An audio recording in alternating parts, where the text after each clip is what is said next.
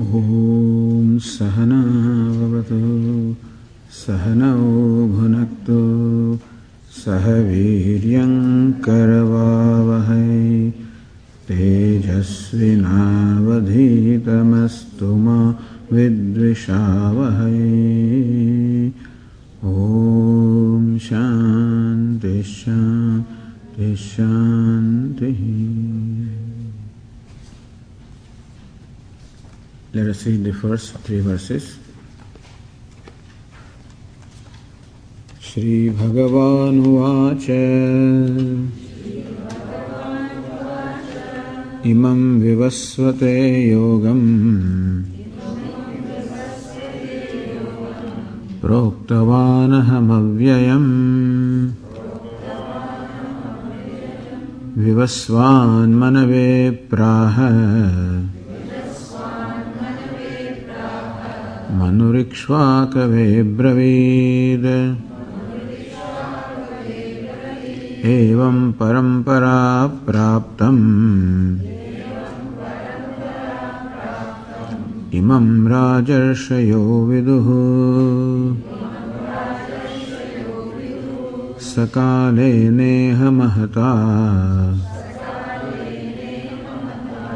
Yogo Nashtaf Parantapa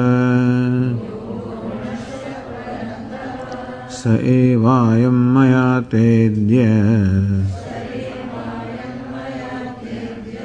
Yogah proktah puratanaha Bhaktosi me sakha cheti Rahasyam hyetaduttamam. Bhaktosi me sakha cheti.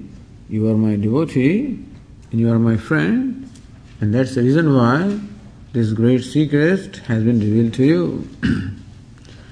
It is said traditionally, and we also pointed out, that the knowledge should not be imparted to just anybody and everybody. Any form of knowledge, and particularly spiritual knowledge, should be given only to the one who is qualified. There is a verse which says, Vidyahavai Brahmanam Ajagama. It seems that Vidya or knowledge came to a Brahmana and told him, Gopayama, hey Brahmana, O learned person, please protect me. Vidya, the knowledge, says to a learned person, please protect me. Shiv Dishteham Asmi. Remember, understand, I am your treasure, and therefore you protect me as you protect a treasure. How do you protect? Apratayana ma bruyaha asuyaya anujave. Hey, do not pass me on to, or do not communicate me to the one who is jealous or who is finding fault with the teacher. There are some people whose nature it is to find fault with the scriptures and teacher. This is just the nature. Where in fact there are virtues, this person always sees there the blemishes, where in fact there are virtues. For example, a person may be a very righteous person, religious person, and somebody may say, he is just pretending, Swami is nothing. So this is how some people have this kind of a way of looking at things. And so, Vidya, the knowledge, says to this Brahmana, the learned person, that do not give me to the one who does not have trust, who looks upon me, who looks upon the scriptures and teachers and everything with doubt. Do not give to that person like that. Anujabe, also do not give me to a person who is not wedded to truth, who is not straightforward, who is not honest. Aprayataya, one who has no self-control. So, save this knowledge from people who do not have self-control, people who are not pure, or people who are not wedded to truth or honesty, and people who do not have Shraddha or the faith. So give this knowledge to the one who has Shraddha, the trust, one who is straightforward, and one who has self-control and has the purity of the mind. Hey, O Brahmana, O learned one, always communicate me to, do not communicate with these people. So idea is, protection is not that you do not impart this knowledge to anybody. That's not the way to protect it. In fact, knowledge can be protected only by passing it on to people. That's how knowledge should be protected. At the same time, if the knowledge is given to somebody who is undeserving, it is quite possible that it can be misused. Either that person may misunderstand, and therefore that misunderstanding can create harm to that very person. Or he may misuse his knowledge also for different purposes. This possibility is always there. Therefore, it is traditional to only impart this knowledge to the people who are thought to be eligible or qualified. Sometimes it is interpreted that, look, these Brahmanas never passed on knowledge to anybody. They always kept it with them, and that's how they always held the knowledge with them, deprived the rest of society. This kind of accusations also are made, but this is tradition, that knowledge should be passed on to the one who is deserving, who is qualified. Also, another important thing is this parampara. In the Vedic culture, this parampara, or this line, succession of the teacher and student, this succession also is very important. They say that the knowledge should come from the person who is a part of that succession. And because there is when it is passed on from the teachers to the disciples in that succession, not only what is original is of course passed on, but that every teacher also adds something to this tradition. So every teacher has gained something, the knowledge from his teacher. And when he communicates it to his disciples or his students, not only he communicates what the teacher has imparted to him, but he also adds something of his own. Not that he adds some new knowledge, but he can also add to the method of communication, the mode of communication. That's why you find that different teachers give different illustrations, different models, different examples. So the same thing is communicated in various ways depending upon the need of those particular students. For example, Upanishads are many. The Upanishads basically convey only one truth, and therefore the subject matter of Upanishads is not many, it's basically one. And still the texts are many. Because every teacher imparts that same knowledge to a given disciple, and a given disciple or an aspirant has his or her own disposition of mind, his own background, his own questions, so keeping that in mind, the teacher addresses the student.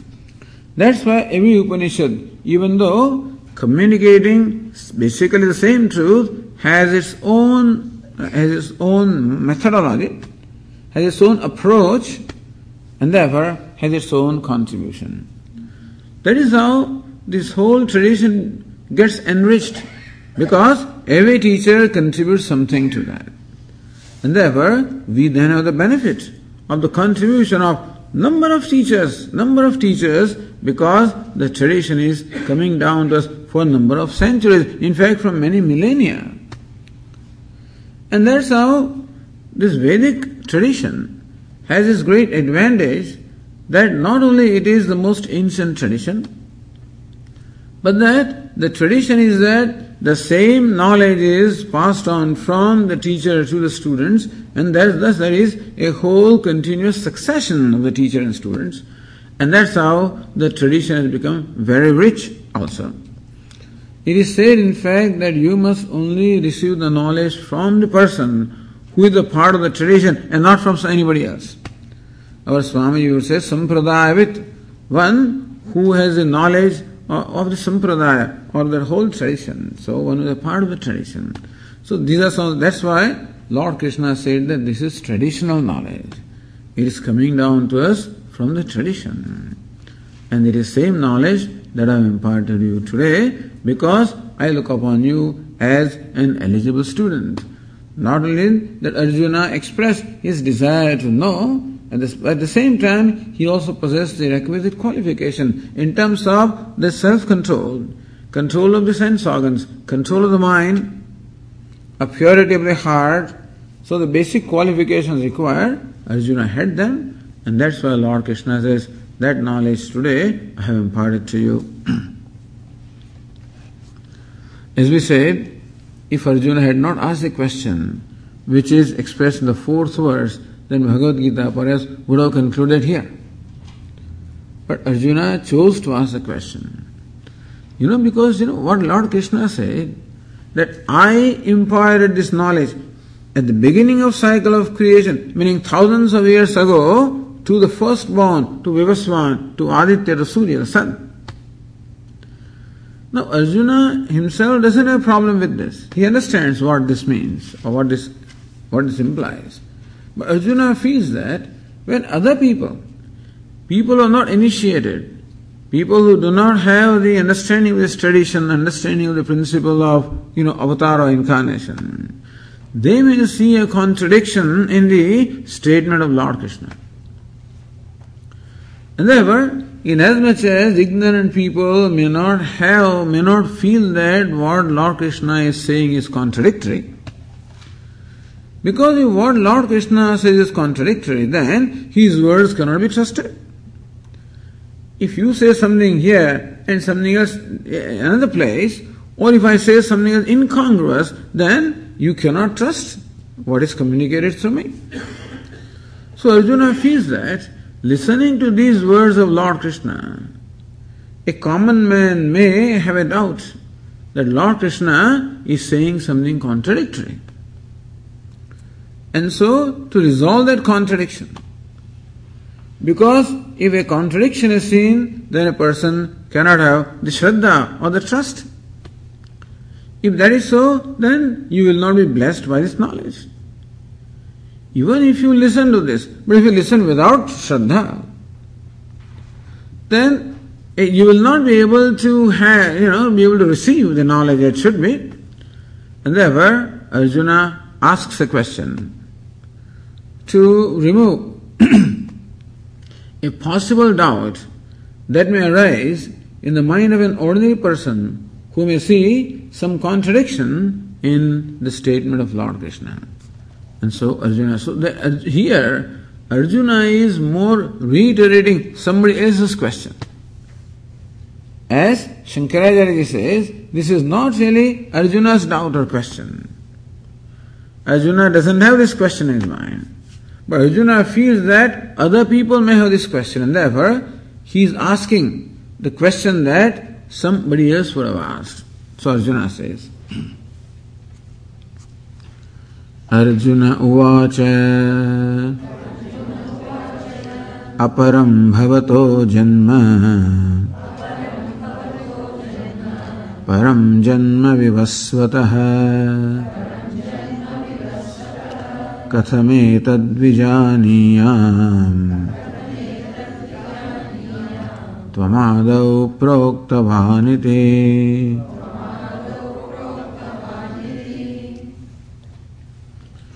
Arjuna says, aparam bhavato janma. The word aparam has two meanings. Apara means remote. Aparam means recent, and apara also means inferior. Param means remote as well as superior. Aparam means recent as well as inferior. So Lord Krishna says, Arjuna says, aparam bhavato janma. O Lord, O Krishna, your janma, your birth is very recent. And also inferior in as much as you are a human being. Param janma vivasvataha. Whereas Vivasvan, whom you say that you imparted the knowledge. Lord Krishna says, I imparted this knowledge to Vivasvan, to Surya, to sun in the beginning of the creation. How does it work? Because you are only recently born. Maybe Lord Krishna was 50, 60 years old, whatever. Whereas Vivasvan was born in the beginning of creation thousands of years ago. Further, you are a human being, whereas Vivaswan was God. So Devata, Vivaswan is Brahma, Surya is a Devata, meaning that he is a superior being, much more sophisticated and therefore much more in terms of knowledge and capacities. So we say that there are different embodiments, different yoni upadhis or species or embodiments which are superior to human beings. There are also many embodiments which are inferior to human beings. There are millions and millions of species in this creation. You may say that human beings sort of falls in the middle. And there are superior beings who are more advanced. That is the result of the punya karma. The idea is that as a human being, if you live a life of virtue, of punya, of merit, you accumulate a lot of punya, a lot of merit, then that will qualify you to gain birth in heavens or gain birth in a higher realm where they possess the upadhi or embodiment which is superior to the human embodiment. Superior in sense of their capacities. They have less obstructions from the nature, they have special powers and they have special knowledge. In that sense, the upadhi is superior. Then what to talk of Vivaswan? Vivaswan means the firstborn. He is Brahma, he is the creator, he is the supreme Devata. As a Devata or God also, he is the highest. And you are a human being, or rather a lowly creature.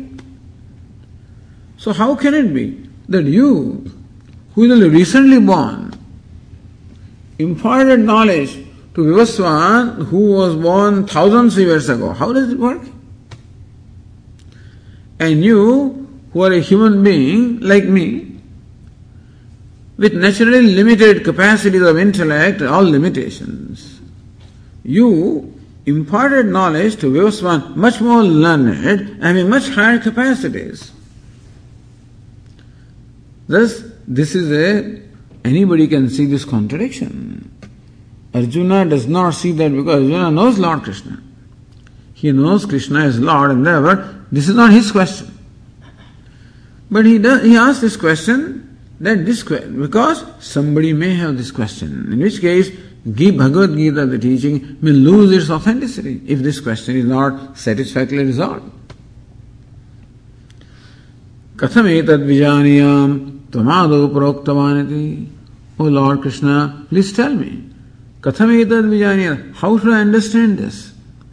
Tvam ado proktavanati, that it is you, indeed, who imparted this knowledge. In the beginning of creation, you did it. How do I understand that? Arjuna does not say, how could you have done it? He doesn't say that. Arjuna says, please explain to me, how do I understand that you did it? I'm not doubting that you imparted this knowledge in the beginning of creation. I'm not doubting. But I want to understand, how could you have done it? Are you saying that you did it in the same body as you are having right now? But that cannot be because this body was born only recently, where Vivaswan was there so many years ago. Therefore, in this embodiment, you could not have imparted the knowledge. No, Arjuna, I was in another embodiment. If you are in another embodiment, then how do you remember that? Because apparently you look like me. I'm a human being. You also are a human being. And human beings have many limitations. One of the limitations is that we do not remember anything of the past. The past birth we don't remember. Even if you remember one, there are countless past births, we don't remember them. So you also look like a human being only. I would think that you also cannot remember the past. Even if you imparted this knowledge in some other embodiment, but you cannot remember them just as I also cannot remember my past. Therefore, Lord Krishna appearing as a human being is a problem. Here, problem is that raises this question. When Lord Krishna says, I imparted the knowledge, he's talking as he's God. But can God look like a human being? So therefore, this is a question here. Katham etad vijaniyat? O Lord, how do I understand your statement? Meaning that there is an apparent contradiction in the statement, but I know that there is no contradiction. So how should I understand your statement without contradiction? This is Arjuna's question. So people may take Lord Krishna as a human being, and therefore they may take him as a jiva. Jiva means a limited being, subject to the laws of action, subject to laws of nature, subject to laws as every limited being is, and that's what they may take Lord Krishna to be. And also human being is limited in terms of his knowledge, therefore they may take Lord Krishna also like another human being, limited in knowledge, not all-knowing. Therefore, two doubts are contained in this question. One doubt is that, O Lord, you look like you are a human being like me, and just as I am limited in my knowledge, so also you must be limited in knowledge. You cannot be sarvagna, you cannot be omniscient. For you to be God, you must be omniscient, but then a human being cannot be omniscient. And secondly, you are a human being, and therefore limited by the various laws of nature, limited by the laws of karma. And if you are limited, you cannot be Ishvara, because Ishvara means ruler, and ruler cannot be ruled by anything. A human being is always ruled by various laws. We may have some little freedom, but it's a very restricted freedom. I have to respect all the laws of nature. I must respect the law of gravity. And therefore, come down through stairs and not jump from the window. Because I know that this body is subject to law of gravity, and if I jump, if I disrespect that law, I'll break my limbs. I know that fire burns, therefore I stay away from fire. Or I use whatever is necessary to avoid contact with fire, because I know fire burns. I know that if electricity, I touch a live wire, it will give me a shock, and therefore I avoid all of this. So many things you have to do, so many things you have to avoid. Because we are limited. We are subject to being controlled by the various laws of nature. In most important is what we call law of karma, the law of cause and effect. And the law is very simple. As you sow, so you reap. As a human being, I have a sense of doership, and therefore I perform various actions. And whoever performs the actions is accountable for the result of the actions. Therefore, this birth that I have is the result of the past actions performed by me. Why do I have a given kind of a body, and why others have the kind of body that they have? Because each one has his or her own history. That in the past birth, we perform whatever actions we did. As a result, our present is there. So we have this embodiment, and we have all kinds of things. I'm born in a certain family, a certain parents, certain place, certain time, certain environment. I had to confront or face various situations in my life. All this is unique to me because I have a unique history, and therefore the uniqueness of my life is due to the various karma, the actions that I performed in the past. And the present is the product of the past, result of the past.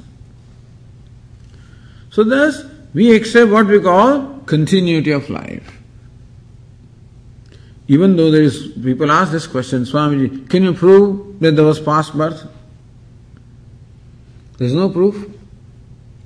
Proof means that I must actually demonstrate to you what you were, in the past and what all you did. Then also it's not a proof. So therefore, past birth cannot be proven. And whether I will be born again also cannot be proven. But it's reasonable to accept that by accepting what we call continuity of life. Then alone there is fairness. Then alone there is justice.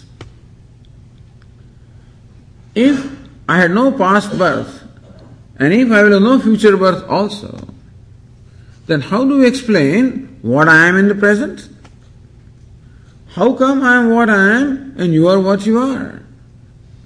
There is all this diversity and disparity. Some people are very fortunate, others are not that fortunate. Some people are poor, some people are helpless, some people are defenseless, some people are powerful, some people are, all kinds of differences are there. And therefore, I am what I am can only be explained if there was a past which actually created the present, which is what I am. Not only that, but if my life will come to an end, if my existence will come to an end by death, then whatever I do in this lifetime, if all the good things I did in a lifetime will get unrewarded, or all the evil things I did will get unpunished also, which also is not fair.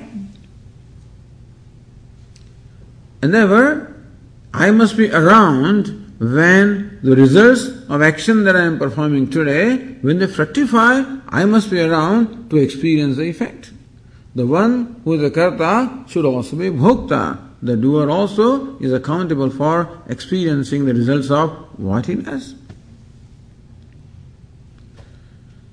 Thus, to explain the diversity in the creation, also that there should be fairness or justice. It may take some time for justice to happen. It will happen sometime. I may get away from the effects of what I am doing right now. It may look like. But I cannot get away forever. I can get away from these courts here. I can get away from police here. I can get away from the law enforcement authorities on this earth. I may be very smart and do that. But I cannot get away from the consequences of law of cause and effect, inasmuch as I am accountable for the effects of what I am doing. I cannot get away from that. Because then alone there can be an order in the creation. When they say that there is an order, that order is possible only when there is fairness, only when there is justice. And that is possible only when everything follows the laws of cause and effect. So all of these, not only the scriptures tell us about the past birth, etc., and the future birth, but that continuity of life is in keeping with reason, in keeping with our experiences. And also we point out that there is no creation and no destruction in matter, just as there is continuity of matter which changes forms, so also there is continuity of life which changes embodiments, and therefore one life changes from one embodiment to the other. Not only that, but understand, as we said, human being is born with a certain agenda. We are here not just to experience the results of action only. We are here to fulfill a purpose. Every human being is born with a purpose. What is the purpose? Purpose is to attain perfection. Purpose is to attain success. Is to attain freedom. To attain moksha. That is called the Parama Purushartha. That's the ultimate goal. And every human being is born with a desire, with an urge to become free, to gain moksha. Therefore they say that every human being is a mumukshu. Everybody is automatically a desirer of moksha. And what? If that agenda is not fulfilled in this life, what will happen? That agenda must be fulfilled, and therefore the life is, in fact the birth is, so that I can fulfill that agenda. If not in this lifespan, next one. If not in that one, subsequent one. Because I have a desire, and desire to be complete, and that desire has to have a solution. As our Swamiji would point out that it is a scheme of things that wherever there are natural desires, there must be natural solutions. We have the need for appeasing our hunger, therefore there is solution available in nature, that food is available. Food is available, not the kind of food that I may want, that may not be available, but food is available. You may say, Swami, that's not available, there are many people starving. Okay, but then there is enough. As far as earth is concerned, enough is available for all living beings. Some people appropriate more than their share and deprive others. That's called abuse of free will. But otherwise, When thirst is created, there is water. Hunger is created, there is food. Teeth are created, there is something to chew. Our cultivated desires may not have an answer. My cultivate to have only brand name clothes, that I may or may not, there may not be provision for that. But there is always provision for fulfilling the natural desires. This mumukshutva, the desire to become free, to desire to gain moksha is a natural desire. I have not cultivated that, I find that I am having it. And therefore, there must be a solution for that also. What is the solution? Solution is knowledge. And that's why the scriptures are there, containing that knowledge, and that's why the tradition is there, that to gain the knowledge of my true nature, that knowledge is a means of gaining freedom, moksha.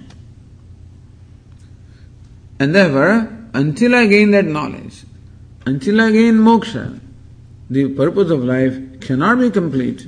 And therefore also, I have to continue that journey until the goal is reached. Because there is a goal, life is a journey, therefore the journey has to continue until the goal is reached. That's what Lord Krishna says in the 6th chapter. Aneka janma samsiddha tato yati param gatim. Gaining perfection over a number of births, one ultimately gains the ultimate goal. So all of these various reasons are there in support of the continuity of life. There is no single reason that I know of which will disprove this also. No, Swamiji, how come you don't remember? Millions of things I don't remember. I don't remember what happened to me as a child also. That doesn't mean it did not happen to me. The memory is not the proof, for existence of something. It's not that only if I remember the past was there. There is no rule like that. In fact, if I suffer from brain injury, I'll remember nothing. People do not remember the name of their spouse. They don't recognize anything. They don't remember. It doesn't mean it was not there. You cannot say that just because there is no memory, that the past is not there. No, because you cannot demonstrate that. You can demonstrate that also, but not with the kind of tools that you have. You can demonstrate. In fact, the yogis have special powers, and they in fact have the memory, they say, they have the memory of the past births also. We don't have that because we don't have those powers. Meaning that the kind of facility that we have for our mind is not quite adequate to know what is in the past. That doesn't mean that the past can never be known also. Anyway, so thus the law of karma, and as we said, how a human being is what we call a jiva or a limited being, and therefore subject to the laws, including the law of karma. So the question, Lord Krishna, you are also a human being. As human being, you also must be subjected to the restrictions of the laws, including law of karma. Therefore, you must have also gained this embodiment as a result of some karma that you did in the past. Otherwise, how can anybody be born? Birth is always due to karma. What gives us this embodiment and what takes us to a given situation is our past karma. Without karma, there cannot be birth. So Lord Krishna also had birth. He was also born in prison. And therefore, he also must have performed karma. Who performs karma? One who has need, one who has sense of doership, one who is limited, who is a jiva. That means, Lord, you also are a jiva. You also must have your past birth when you must have performed karma, as a result of which you have gained this embodiment. So, how can jiva be Ishvara? You know Ishvara? Ishvara means one whose nature it is to rule. The one who rules everything and who is not ruled by anybody is called Ishvara. If God also is ruled by somebody, then there is a big problem. He also can be pressurized. He also can be compelled. Then there cannot be justice. If a judge, for example, in a court, he also has some pressure. I'm surprised, when they choose justices here, they're chosen because of political views. That he's a pro-democrat or he's a pro-republican. What does a justice have to do with republican and democrat? I don't know.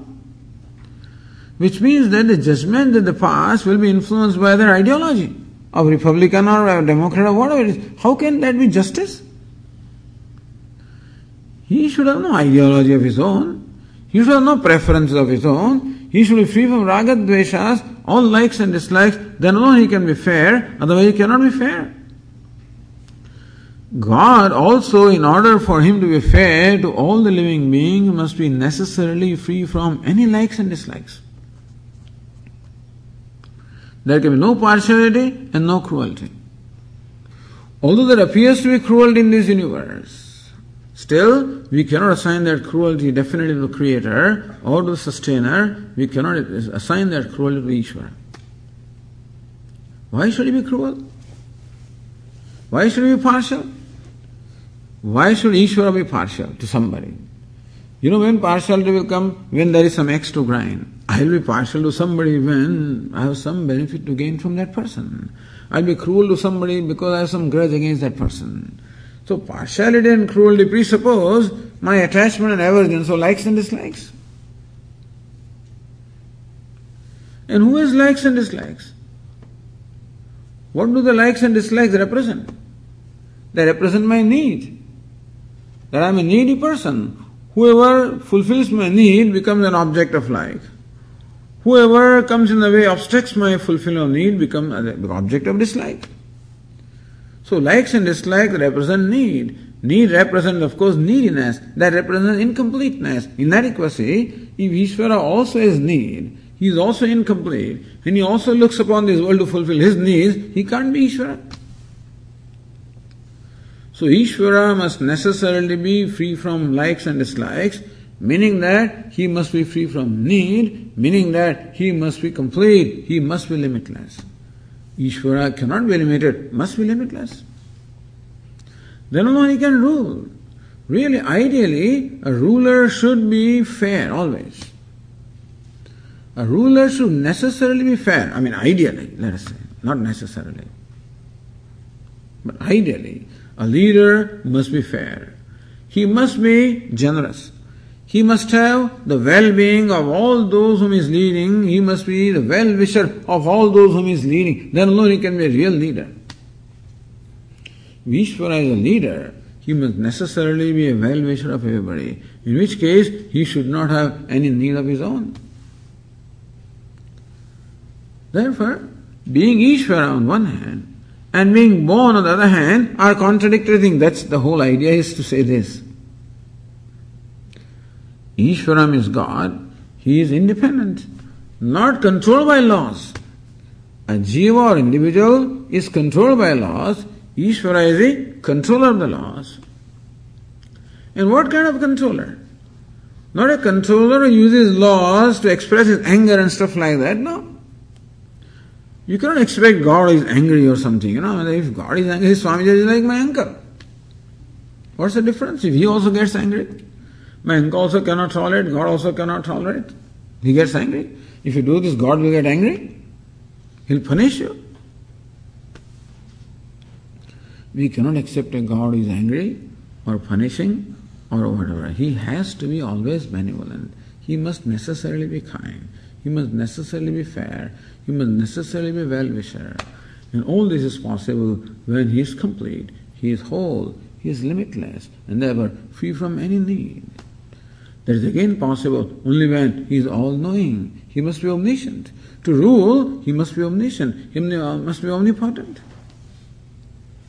So God must be all-knowing. When all-knowing, you cannot commit mistake. Mistake can be committed only because of our limited knowledge.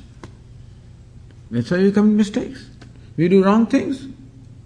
Because at that time I did not know it was wrong. Later on I find that what I did was not right. But when I did it, I thought it was right. Only because of the limitation of my knowledge. Therefore, Ishvara is free from limitations of knowledge, limitations of power, from every kind of limitation. That alone can be Ishvara. who is not ruled by any laws, who is the ruler of all the laws, and therefore he cannot be ruled by law of karma. Therefore, he cannot have birth. So this birth as a human being and being God, understand this as all contradictory. That is the reason why Arjuna raises this question, to resolve this apparent contradiction.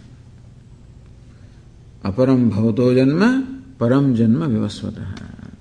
O Lord, your birth is very recent, and also as a human being, which is limited in every way.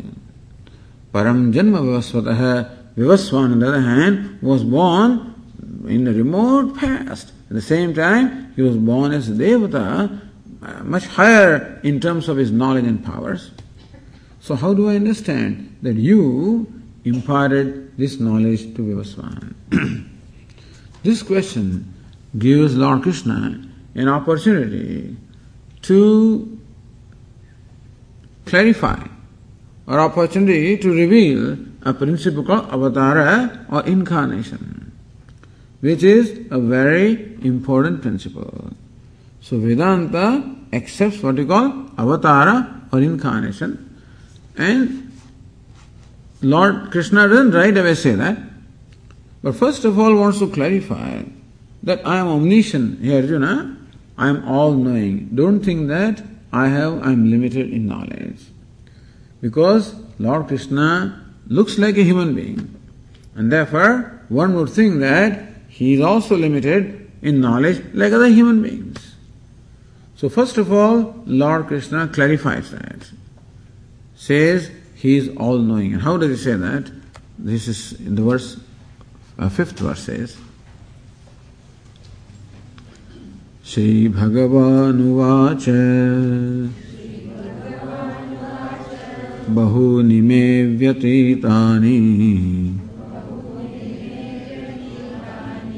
Janmani tava charjuna Tanyaham veda sarvani Natvam vetha parantapa.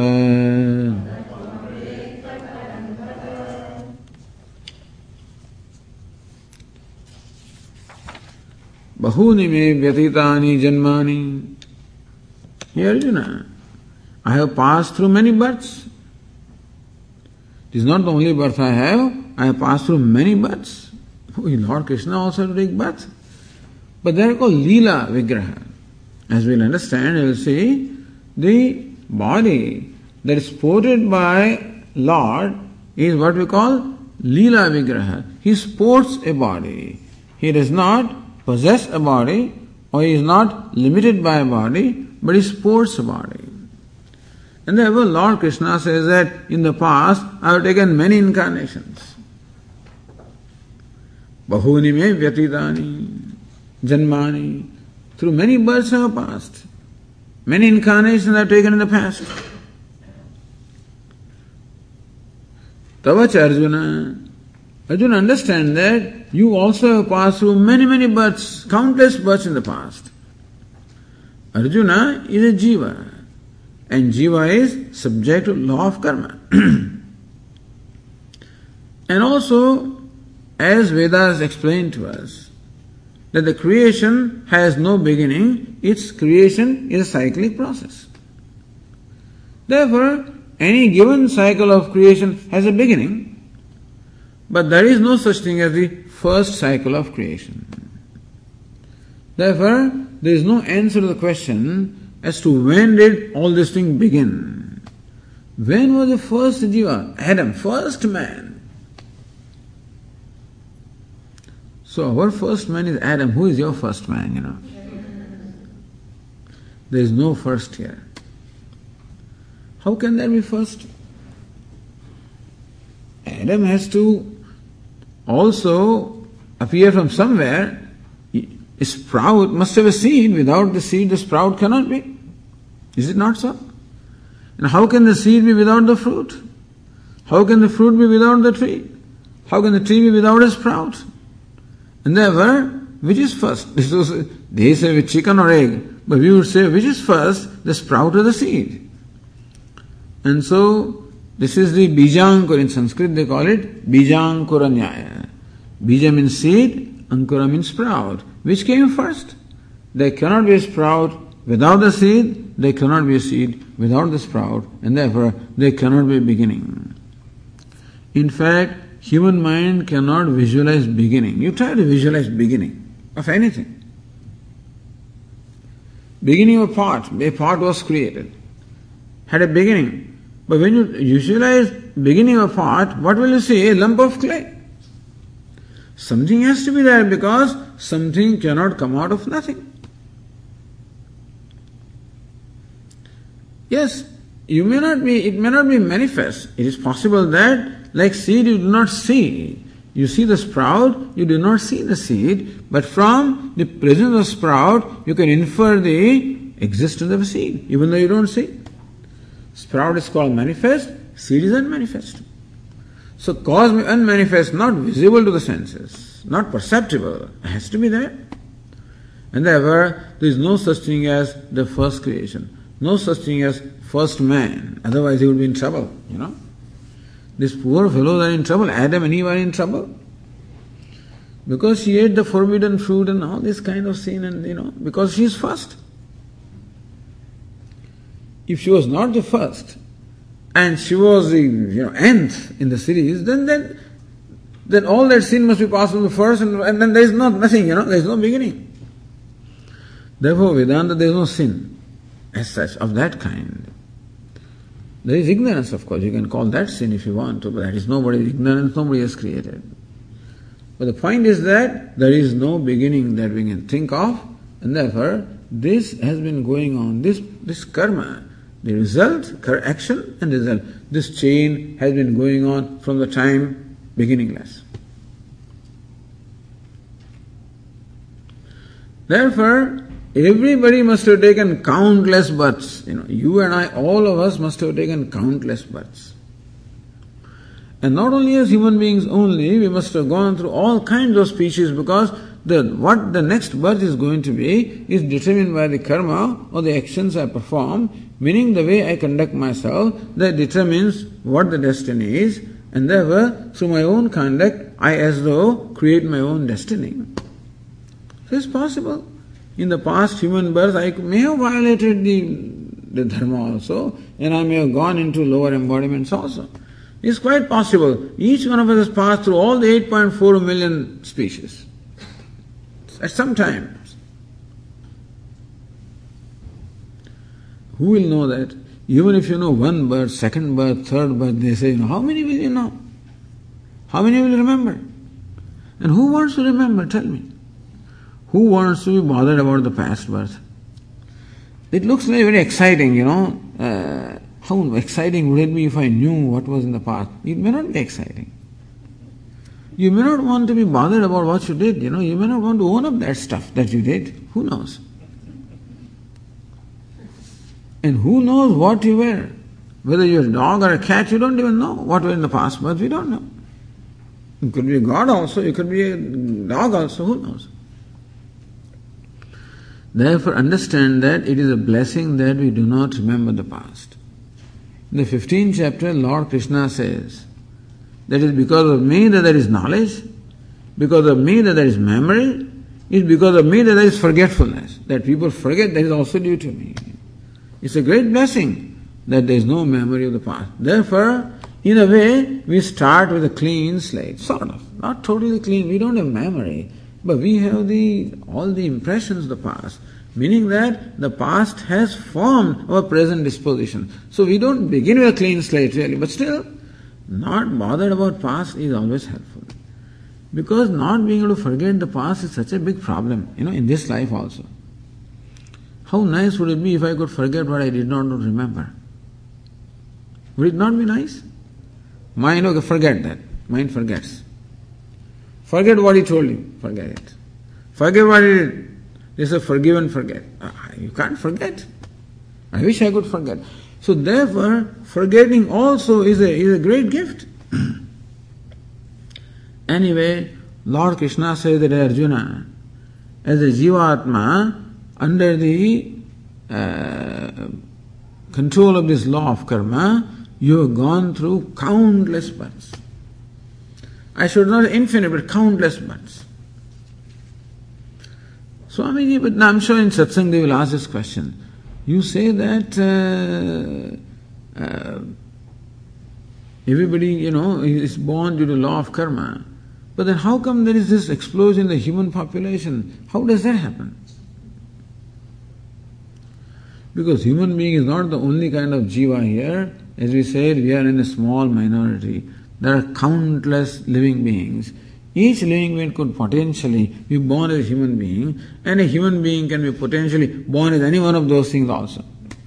All we can say is that some mosquitoes are liberated from the old embodiment and are being born, or some tigers and lions, looks like, looking at the kind of population that we have, looks to me like the many snakes and scorpions and tigers and lions have become human beings, looking at, so whatever. But anyway, but as I said, the total number of species is countless, and therefore, Lord Krishna says, "Hey Arjuna, you pass through countless births, and I know them all. Tani aham veda sarvani, all of them I know. I know the countless births I pass through, because even though in this particular cycle of creation, let us say, they talk of 24 incarnations only. They talk of main 10 incarnations. So with Lord Krishna is the 9th incarnation. Or if you consider some minor incarnation, they count some 24. But there are countless cycles of creation. In each of them, he must have taken incarnation. Therefore, incarnation also countless, understand? Sometimes there are different accounts of the same story. If you, for example, read Valmiki Ramayana, that is the story of Lord Rama as told by sage Valmiki, it's one description. The story of Rama is told by other sages also. Like Saint Tulsidas has told the story. And you find differences. And Ramayana is told by many saints in in different regions. So there may be a Ramayana in Bengali, a Ramayana in Telugu, Ramayana in Malayalam, in Tamil, and whatever. And each one of these texts, some different accounts will be there. So they ask this question, how can it be? You know what's the answer? Answer is that these accounts belong to different cycles of creation. So somebody is describing incarnation of Rama in one cycle of creation. Somebody is describing some other cycle of creation. Therefore, minor variations can be there in this story, in the way Rama lived in different cycles of creation. In short, even incarnations are also countless. Bahuni me vyatitani janmani tavacha Arjuna. Here Arjuna, I have passed through countless births, and so have you. Tani aham veda sarvani. I know all of them. Not only my births, not only your, but everybody's birth. Not only, there are countless living beings, each one of them has passed through countless births. Can you imagine? Countless living beings, each one of them has passed through countless births. It's all mind-boggling. Lord Krishna says, I know them all. Meaning, I know whatever there was in the past. In the 7th chapter also Lord Krishna says, Vedaham samatidani vartamanani charjuna bhavishyani ja bhutani mam to vedana kasyana. Vedaham samatidani. Here Arjuna, I know everything that has gone by in the past. Vartamanani, I know everything which is in the present. Bhavishyani bhutani, I know what all is going to come in future. Meaning that I know the past, present and future. I am all-knowing.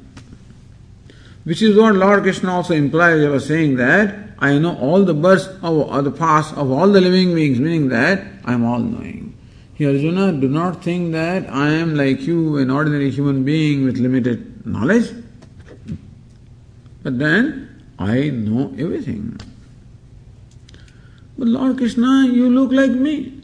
If you know everything, then I should also know everything. Natvam vetha parantapa. Hey Arjuna, you do not know. That's the difference. Otherwise, there is no difference between you and I. The consciousness that you are is a consciousness that I am. You are Brahman, I am also Brahman. As far as the reality is concerned, there is no difference between you and I. But as far as the upadhi, as far as the embodiment that you have, and as far as embodiment that I have, there is a vast difference. Arjuna is called Nara, Lord Krishna is Narayana. So Nara and Narayana both are one as far as the fundamental nature is concerned. Whether it's a little drop of water or it's a vast ocean, in fact both are the same from the standpoint of the essential nature, which is water.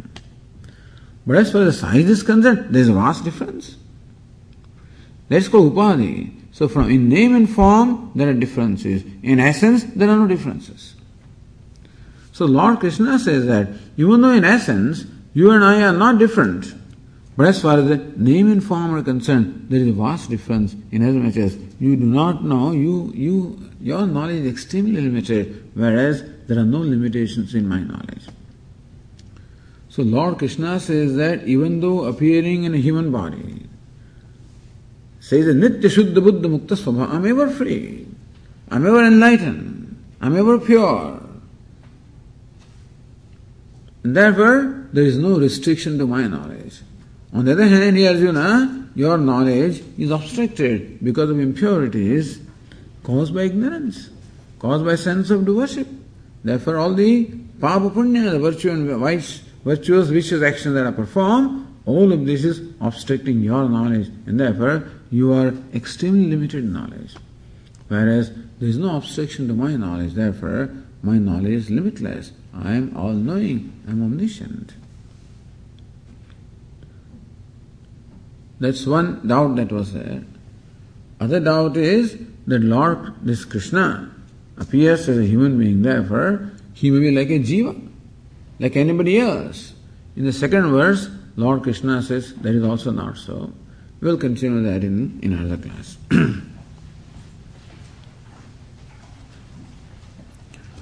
Om Purnamadah Purnamidam Purnat Purnamudachyate Purnasya Purnamadaya Purnameva Vashishyate. Om Shanti Shanti Shanti. Shankaram Shankaracharyam Keshavam Badarayanam Sutrabhashya Krutau Vande Bhagavantau Punah Punah Ishvaro Gururatmedi Murti Bheda Vibhagine Vyomavadvyapta Dehaya Dakshinamurtaye Namaha. Om Shanti Shanti Shanti. Hari Om. Shri Gurubhyo Namaha. Hari Om.